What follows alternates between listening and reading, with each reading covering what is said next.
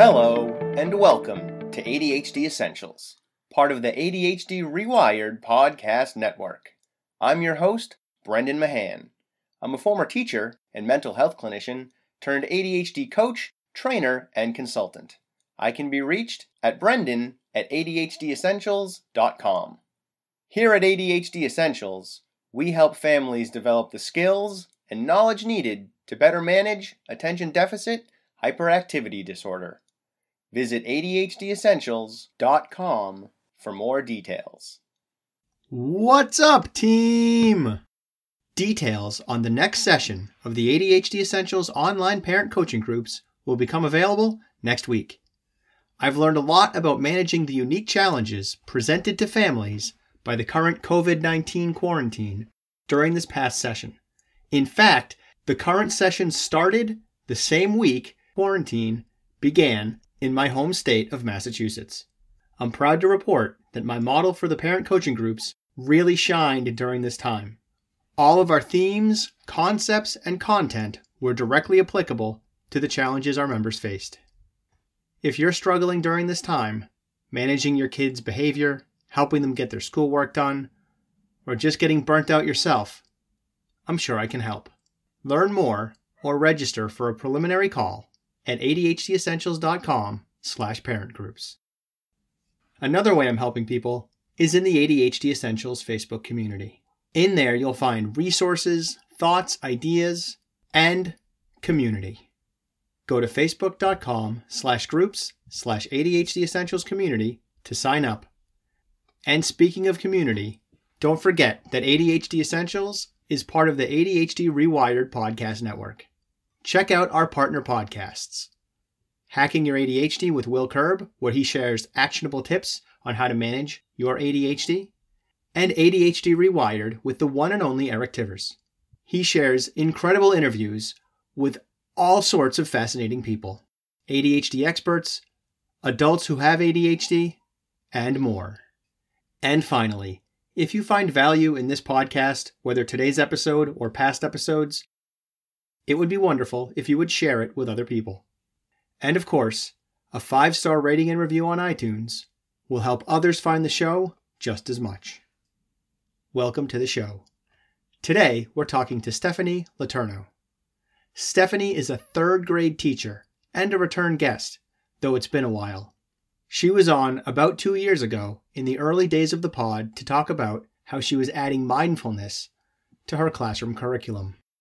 In today's episode, Stephanie and I talk about distance learning from the teacher perspective, how her continued use of mindfulness in her classroom, even her virtual classroom, is helping her students and their parents. And we also discuss how the current distance learning is shining a light on the inequity of our education system. All right, let's get rolling. So hi, Stephanie. How are you? I'm doing great. This is my first Zoom call of the day. You're a returning guest. You were on forever ago. I think you might even be a single digits episode person. I think you're like number 8 or something. And you're an elementary school teacher living through distance learning and virtual teaching during COVID-19. I just wanted to get the education perspective on all of this. What's it like as a teacher? Actually, it's been kind of interesting for me because I'm having a lot of different perspectives. I teach 3rd grade, like you said. This is my 20th year in 3rd grade. I'm also an adjunct professor who was teaching on campus for college students. And I'm also a student attending Mindful Schools. So I kind of have perspectives from a wide variety of places. As far as the 3rd grade teacher, this has been so upsetting because the end of the school year is usually where you see the fruits of your labor. You're working so hard all year long as a group, and then end of the year is when the students really fly. They're in the groove. They understand the expectations. They're learning and growing, and you're really coming together. It's just devastating to have left it off at the point where we left it. And I think that's the hardest part for me, is not getting to get to the finish line, so to speak. So emotionally, the teachers are definitely finding it just as difficult as the students are. And are you able to connect with your colleagues to talk about what you're all experiencing? I'm on a really great team. There's 5 of us, including myself, that teach third grade in my school. So we meet a lot, we text a lot, we email a lot, we call a lot, because we're all kind of we're all struggling through this. So in the beginning, when we were told it was going to be just 2 weeks, okay, we did fine. We all sent home those packets, and all right, well, we'll be back, and we'll pick up where we left off, no biggie. And then we were told, okay, now you need to put all of your things online. Well, that was definitely a bigger challenge. We all used, Google Classroom and certain websites, but not to this capacity. Well, we got into the groove with that, and then everything changed again last week when we found out that we had to start introducing new learning. So right when we were getting in the groove of that, we were kind of throwing another wrench. So actually, we've been in a lot of contact lately, but unfortunately, the way that we work is going to have to change the way that we collaborate, because our classes are all so different. A lot of them in some classes may not be participating, whereas some classes might have a better success with live meets, where other classes have more success when they send pre-recorded videos. So we're not able to work together for this last portion as much as we were for the beginning, which is unfortunate because we really do need each other. I would imagine that it's hard on the teacher end because you don't know what's going on with the students, and you're sort of yelling into a tunnel and hoping that the kids in the tunnel hear it or are even in the tunnel like you think they might be. Sometimes it's hard because I like to make sure that I'm making connection somehow with the kids every day. So if I see that they've entered a website or that they've come onto Google Classroom, I know that they're getting on. And then other kids who I haven't seen online, I'll send messages. They don't have email; they're little, so I have to message their parents or give them phone calls. And I feel terrible because I don't want their parents to think that I'm, being overbearing. But to be honest with you, I'm just checking to make sure everyone's okay. Whether they do their work or not, when I call or email, I want to make sure everyone's healthy and that no one is struggling. So I do feel bad because parents are like, oh, we didn't get to it. Well, I'm so sorry. Oh, no, don't apologize. It's okay. Is there anything that I can do? Do you need me? And I feel like I'm often between a rock and a hard place in that situation, making contact but not trying to be too overbearing for families that are struggling right now. That, I think, is an important perspective for parents to hear, because even me, who, like, I'm comfortable with schools and I worked in a school and I am pro teacher all day, I'm having trouble getting back to my kids' teachers and their guidance counselor who is also checked in, because there's just so many variables that I have to navigate right now, right? As just a small microcosm of parenting in this story that is worldwide epidemic, I'm planning the day, like the schedule for the day. I'm figuring that out. I'm doing this job. So scheduling podcast interviews and making podcast interviews happen, finding people to interview, working with one-on-one clients, running a parent coaching group. I have to launch another round of parent coaching groups soon. That's not a thing that I have any motivation to do, but I know I need to do it. I have people randomly reach out to me about stuff that hopefully I can get back to that email. And all of that stuff is secondary to doing stuff with my kids, to making sure they're getting the schoolwork done that they need to get done, that they're not just sitting in front of a screen all day, and hopefully using their time, at least half of it, in a way that is productive and useful and quality and enriching. Mm-hmm. And that stuff sits on top of my own mental health and my own emotional well-being. And after I get all that done, I also have a wife to make sure that she's doing okay and keep things going well there. And then finally I get to like self-care. Then I'm like, oh, and also I should probably exercise, and I should probably make sure that I'm eating well, and I should probably take a few minutes to do some mindfulness meditation if I can. And it's really hard to get to everything. There are friends that I'm not contacting that I love dearly, let alone my kids' teachers. Not that I don't care about them, not that I don't think that they're great. it's just, there's so many other priorities that are so much higher than that. And so it's for me, it's important to hear from the perspective of a teacher that like, you guys kind of need that too. And I'm caring for their teachers by reaching out and contacting them. That's an important piece of feedback for me to have, because it makes me that much more motivated to send that email and make that phone call. So that'll happen after this conversation. Nice. How are your students experiencing this? And I'm not asking for like, well, Charlie is doing blah, blah, blah, but what is it like as the teacher seeing what's coming from the homes? When we get on live meets, I get about half or a little more than half of students come in, and those that come in, they just are so happy to see each other. And I think they're happy to see me, but I do see the importance of doing that because it gives you a little glimpse in. It's hard to know how they're doing otherwise. I talked to several of them on the phone. You're not, so we're supposed to block our phone numbers actually when we call them. And for this one child, I forgot, and he calls me all the time. How do I get into this website? What am I supposed to? And I don't even care. I love it. My dad answers the phone. He's like, "It's for you." So it's hard to really know how they're doing, but I like to think that they're managing better than they would have had they not had the instruction that I've given them on managing emotions and their mindfulness practices before we left. Luckily, we had quite a long time to practice.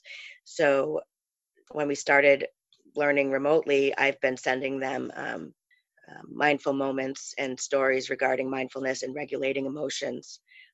In fact, on our first live meet, one of my students brought out her singing bowl and said, can I start the mindful moment? I was shocked. I was so happy. I was like, absolutely. So I know that for a lot of them, that piece is really important. And I've also had a lot of feedback from parents that say, please keep sending these. They're helping me too. I like to think that that practice has helped them in some way. And it also gives us a connection to each other. I like to think that it's helping. It's definitely helping me. You talked about your own mental health. We have to be careful of that. Had I not started my practice, I would definitely be having a much more difficult time. And I'm so grateful for the fact that I started before this happened. It was almost like serendipity in a way where I'm just, the timing was right. Not that the timing was right to have a pandemic, but to start my practice and be where I am with that. And I also hold a mindfulness group of Methuen teachers. There's 40 of us, and we had to stop meeting. I try to support them remotely with resources and meditations and tools. I think that is a huge part of any classroom, is having a mentally healthy teacher. Let's play with that mindfulness side of your educational practice, because that's what you talked about a year and a half ago, 2 years ago, when you were on the first time, was you were just starting to explore this mindfulness stuff. Right. How is that playing out? You mentioned that it's helping, but in what ways? Like, what are you doing personally? What are you sharing with your students, and how are you seeing the results of that? So I'm currently in a program. I was just starting the last time that we spoke, and that curiosity was building, and I had to pursue that. I ended up getting a scholarship to Mindful Schools, which will end in a certification to teach mindfulness. So the majority of the schooling that I'm doing is on personal practice. Without the personal practice, you can't teach the children. It just doesn't work that way. In my learning to regulate my emotions, I believe that in the classroom, they saw me not overreact, to actually pause. They know when one of the kids is like pushing the buttons of the teacher, and they're waiting for that reaction, like, uh-oh, what's she gonna do now? And the fact that the way that I dealt with it was by pausing and really thinking about my situation, I really think that they picked up on that. So personal practice has been key. Then teaching it to the students started really heavy in the beginning of the year, front loading it, as I like to call it, giving them lots and lots of tools. Now that we're where we are, I refer to the tools. So as an example, I've given them breathing beads. I've given them shaker jars, cards that give suggestions of what to do, like giving thanks for something or writing a note to someone.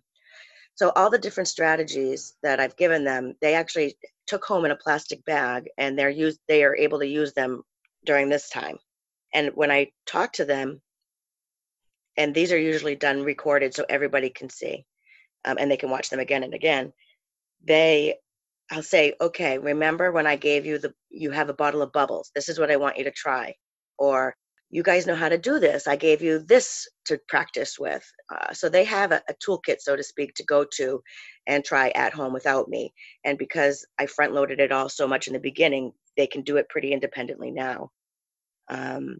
My coursework technically ends in July with a closing retreat, which has been canceled. Mm-hmm. I actually had a very personally hard day the other day when I found that news out, because I've been looking forward to that since the last day of the retreat last year. It's a year-long process. And so I know that I have to deal with my emotions of being disappointed. That's how I feel as an adult. I feel completely devastated that I can't finish my year. And I make that connection to my students. And if I'm feeling this way, they must feel this way times 10. So I guess I try to give them, I send video messages of mindful moments. I have them do mindful moments live with me when they show up. And actually, I send them a lot of mail. And in the mail, I've sent them little cards with different mindfulness practices to try at home. Any way that I can connect with them that makes them feel safe and secure, and that they should be, and a reminder to continue that they do know what to do in these situations. Well, I say that, but no one knows what to do in this situation. But to have a tool to help you feel better, know that it's okay that we don't know what to do in this situation. Right. When you were saying too about like, maybe I should exercise, or maybe I should meditate, or this or the other thing, we also have to be gentle with ourselves, right? And be like, well, you know what? I can't today. Right. Or I could, but I'm not going to, and that's okay.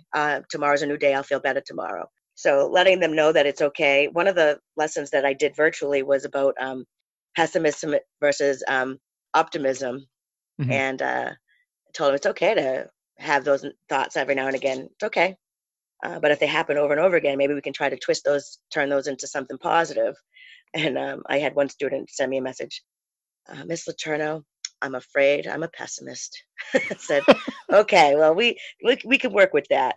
But it's okay too. They need to know that everyone needs to know it's okay to be upset right now. Oh, yeah.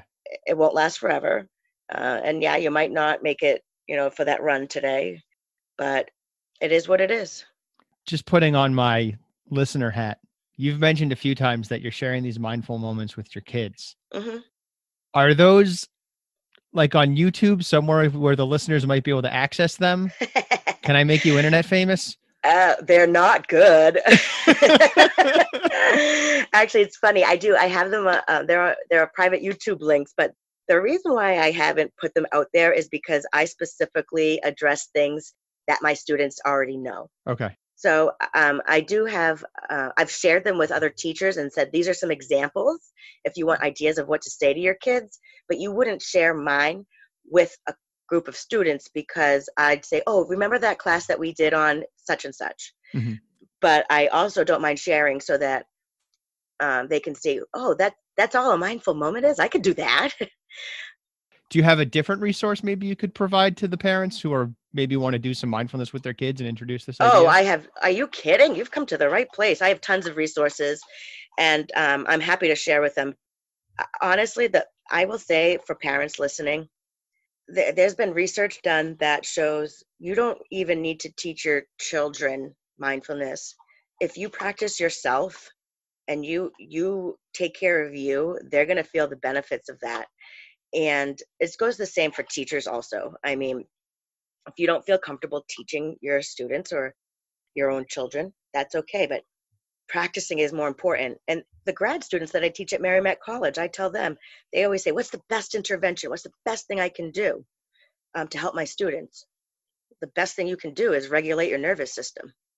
The best thing you can do is be there, be present, be healthy for your kids. And I've also heard that and you would probably know this more than me, but families that have children with learning disabilities have higher rates of divorce. Yep. That was surprising to me. So one of the workshops that I did suggested that perhaps parents start a mindfulness practice if they have children with disabilities. It'll help them respond better to different situations. So I can absolutely share some resources with you, Brendan. I just want people to know that they don't have to go out and start teaching their kids this. Start learning for yourselves, take care of yourself, and the benefits. You'll see the benefits. I don't specifically teach my own children this. My younger daughter's more susceptible. She likes it. Mm-hmm. But I know that I'm a better parent because of it. Yeah, please provide us with those resources and I'll put them in the show notes. Yep. In the parenting groups that I run, we do mindfulness every Wednesday. I'm so happy to hear that. That's so fabulous. Yeah, I try to mix it up. The first 2 weeks you do it one way, the next 2 weeks you do it another way. So every 2 weeks I change kind of what the meditation is. So they do it once and it's the first time, and they do it again as like a practice reinforcing of this strategy. And then I just shift it over because I don't know what's going to work for any individual person. So I have to mix up my strategies a little bit. And I have one that I use it's kind of ADHD specific, where everyone's got that bias around mindfulness that it's like your mind will be blank and empty, when that's such not how it works at all. No. But I talk about how in a bunch of the mindfulness books I've read, there's that imaging exercise where you picture yourself sort of next to a stream. Every now and then a thought will go down the stream on a leaf, and you should just let the thought go past you, not try to grab it and hold on to it and all that stuff. And it's very peaceful and it's very soothing, and it's complete nonsense for people who have ADHD because that's not how our thoughts work. I take that concept, and instead of having a stream, I'm like, imagine that you're sitting next to a road, and every now and then a thought comes by, and sometimes it's quiet, like a dude on a bicycle, and that one, just let it go. But other times it's a truck. It's just really disruptive. And that's okay. Just try to ride that out. Like, just let the truck go by as much as you can. Try not to stare at it as it travels down the rest of the road.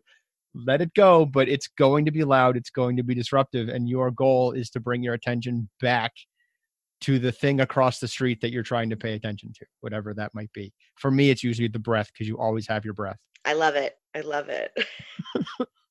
Actually, I'm going to tell my daughter that, because the other day she was really struggling, and she's like, I keep thinking about, and she was talking about a certain struggle, and I said, honey, you're just going to have to feel it. You're just going to have to feel it. It won't stay forever. But she goes, but I don't like it. I don't want to feel it. I said, you can't push it away. Just let it come, and then it'll go. And she's like, okay. And guess what? It did. When we try to fight those thoughts, right? That's when we get that turmoil. And in mindfulness, we think that we're doing it wrong, right? Because we can't get that thought out. But we're alive. We're human beings. They're gonna come, fast and furious at times. So what are you finding with the grad students that you work with? I love working with grad students because they're just so excited to get into teaching. And I've been teaching, 20 years, and I feel like a lot of people in my position are that might be teaching them are maybe a little bit cranky, maybe not too excited about their jobs anymore. So I like to go in there and let them see, look, teaching is awesome. Even after 20 years, I still love it. You guys are going to be great. And I always incorporate some little piece of mindfulness somehow without really saying it, because I don't want to get on a soapbox. It's not a mindfulness course. It's a course to teach them reading strategies for students, right? So I try to be very careful and just kind of slide it in there. Like, for example, thank you so much for coming today. Oh, I know that traffic might have been difficult. I'm so grateful that you made the time to come here. Those little mindfulness blips that I put into all the lessons or all the classes. And towards the end, I said, okay, if you have any questions for me, reading related or not, send me an email, and we're going to do a nice Q&A, and I'll give you all the answers to whatever you want. And I always get questions about mindfulness, which is awesome, because that's what I want to talk about. And but that's not what they're getting paid to, they're paying to hear. So I have to be careful. So at the end, okay, great. Yay. They have interest in mindfulness. And I just tell them how it can positively impact their teaching careers, really. If you want to have a long lasting, happy teaching career, you got to take care of yourself. I wish I had this quote here. I sent them all a paper. It was an article, and it said, self-care isn't all about chocolate cake and bath salts. It's about creating a life that you don't want to escape from. We just wrapped up the week of self-care for the parent coaching groups, and chocolate cake and bath salts don't come up at all in the entire thing. Chocolate cake sometimes does, because I talk about eating healthy and how you want to avoid simple carbs, which is pretty much anything white. So rice, potatoes, sugar. And even though chocolate cake is brown, it's still made with sugar. So it still counts as a simple carb. It's about the closest we get to chocolate cake. But yeah, it's about lifestyle design. Like you said, trying to create a life that you don't want to escape from. That's how you're practicing self-care. Exactly. And it frustrates me when I see on social media, like someone will post a picture of chocolate cake or a bathtub or a glass of wine and write hashtag self-care. I'm like, that is not self-care. Personal share. The glass of wine one pushes all of my buttons because alcoholism runs in my family. And I've even seen things like self-care and there's a little glass of wine, and then self-love and it's like a gallon of wine or a barrel or something.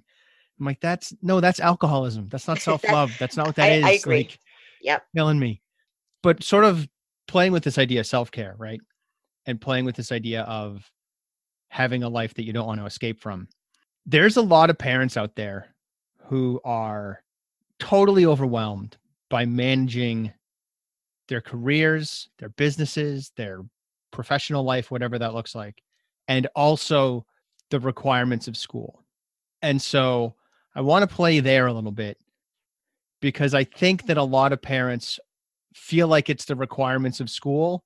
And I'm wondering how many of those are actually requirements and how much of it is, I don't know, a nice to have or a trying to help kids stay in a rhythm and in a pattern so that this helps everybody. Where's the line? Like, how much of a priority, in your opinion, and this isn't like, you're not speaking for anyone, you're not speaking for your school department or anything. This is purely your opinion scenario. And if you have any guidance from the state or something, let me know. But where's the line? Am I doing school no matter what and screaming at my kids all day? Should I wrap that up and say, don't worry about the math homework, don't worry about the science experiment, because it's more important that we maintain a healthy relationship and healthy mental health? Where's the judgment there?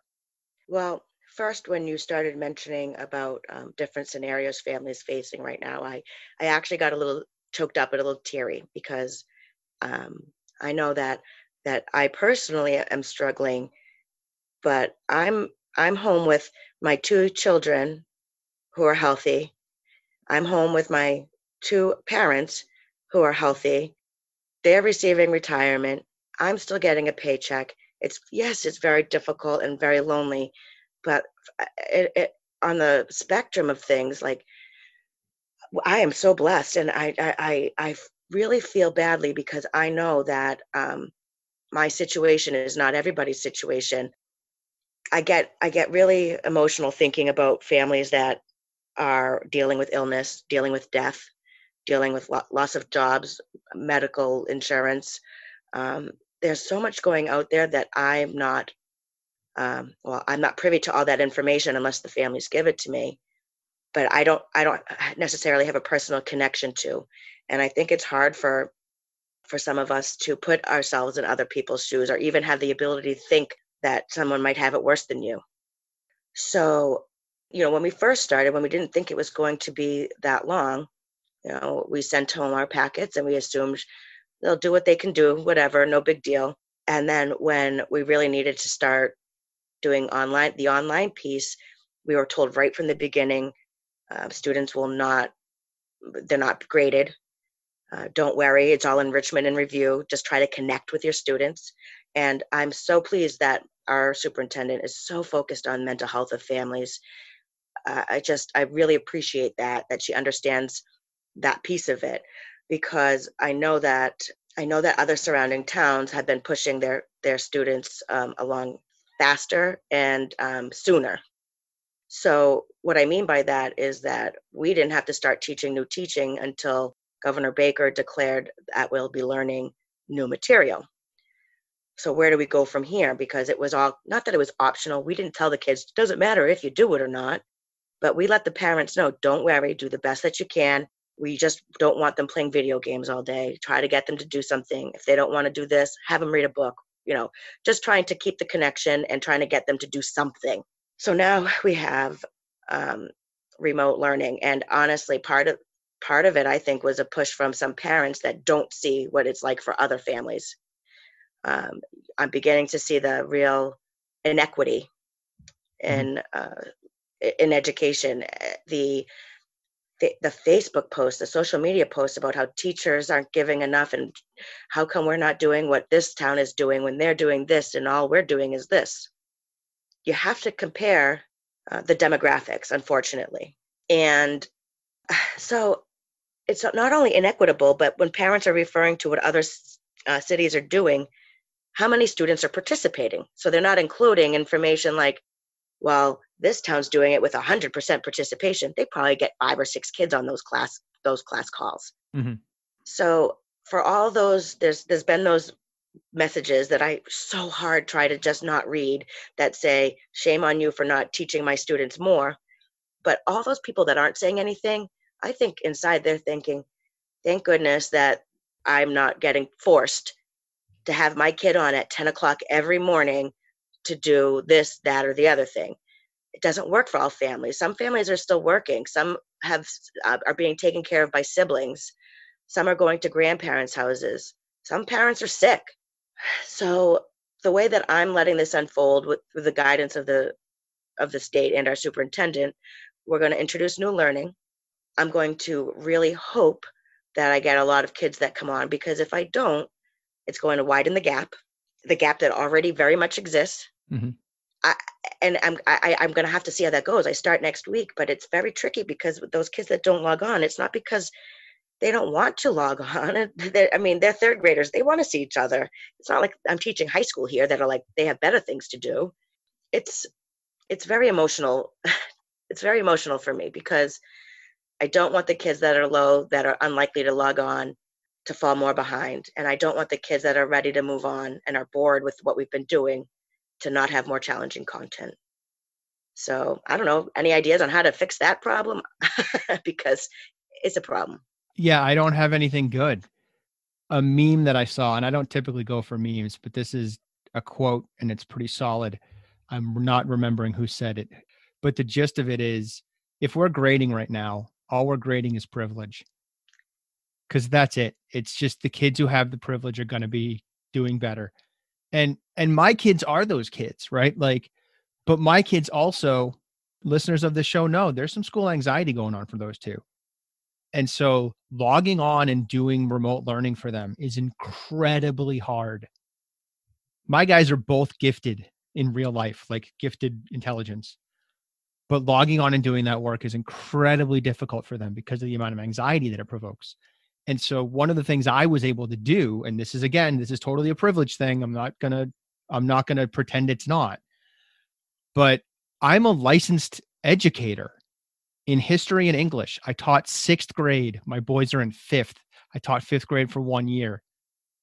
I have the chops and I have the materials to teach them from home in English and history. So I asked, and I got permission to take over their English and history curriculum. I'm so unique. There's like 100 people in the world maybe that could pull this off, right? Probably a little more than 100, but there's plenty of teachers who could do that, but they're teaching their own kids. They're like their own classrooms. I don't have a classroom. I have a business that I can let shrink. I have the luxury of being my own boss. So I can say, I'm only going to have a handful of clients and run coaching groups and spend the rest of the time with my kids trying to get them to learn about the American Revolutionary War and story structure. But even that stuff is hard, because even finding the time to prep those lessons and figure out how to do that again and where to go and what's my goal, I learned over the past couple of weeks that I have to have a full day on the weekend. I have to have a Saturday or a Sunday completely open so that I can do all that prep work for my kids to give them worthwhile, valuable lessons, because the last 2 weeks were not that great just because our weekends were a little bit busier, which might sound ridiculous, but don't forget I play Dungeons and Dragons with Stephanie's brother. So that was what took up last weekend. Self-care, Brendan. Yeah. Oh, totally self-care. But even that level of privilege is also hard, right? It still adds to my stress, which then adds to their stress, makes things a little bit harder for them. And kids who don't have that luxury, kids who have school anxiety and maybe didn't, but now they do, right? Maybe they have remote learning anxiety, but they would happily go into a building, but don't have parents that have the background of education that I do. That's challenging. And I wish that I had a good answer. I do know I have a friend, and I'll link this in the show notes too, named Lolly Davies. She runs Fast Brain Coaching, and she's providing incredibly affordable online support for students, like over Zoom. It's like $15 a month. Like, it's no money. I might have that number wrong. So listeners, in case I'm wrong, just know it might be wrong. But she was on a few episodes back.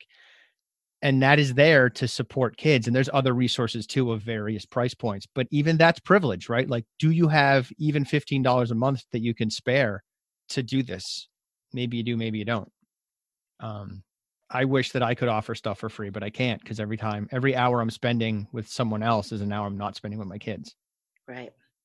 I totally understand that. And, my kids are 12 and 14. They're 6th and 8th grade.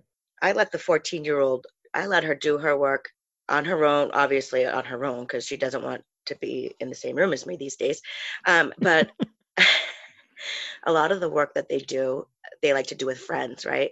So if I'm busy with my own students and my 6th grader needs help, she gets to FaceTime one of her friends and work on it together, right? That's also privilege. Mm-hmm. Ironically, this particular module for my own learning through Mindful Schools is about inequity, bias, privilege, and it's really coming out of the woodwork now. It's just been more prevalent than ever, and it's very sad because a lot of people that this is just a few squeaky wheels on social media that have said things like, well, just because the poor people can't do it doesn't mean the rest of us should what's the word I'm looking for? Or fall behind or something. Mm-hmm. Yeah. And ouch. Yeah. Ouch. That hurts, because these are my students. These are my babies. I don't have all the answers at all, but I'd like to think that it includes thinking about other people and not just myself and what benefits me. And also the whole notion of falling behind is sort of a non-starter for me, because everybody on the planet is in this situation. So if you're comparing your kid to like their imaginary peers who are all advancing somehow while your kid isn't, that's not what's happening. Some people are struggling more than others, and the privilege gap is definitely getting bigger. But no one's falling behind in the way that people are thinking. It's everybody is losing out on this education to some degree because of the nature of this shift. And as we figure out virtual learning more effectively, that will change. But the people who are actually falling behind are probably not the ones complaining about it on social media, because they have more important things to worry about, which is part of why that gap exists.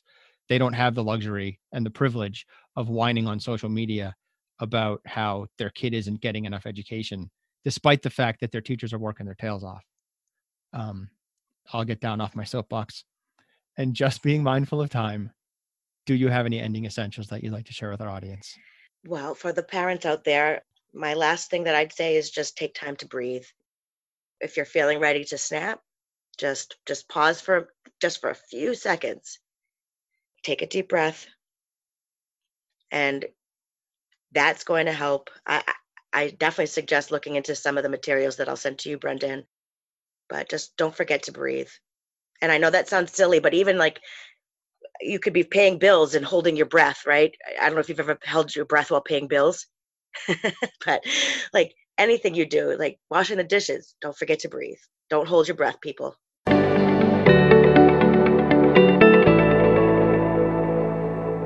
Hey, you're still here. Nice. Thanks for staying focused all the way through. If you have any thoughts or questions about today's episode, feel free to email me at brendan@adhdessentials.com.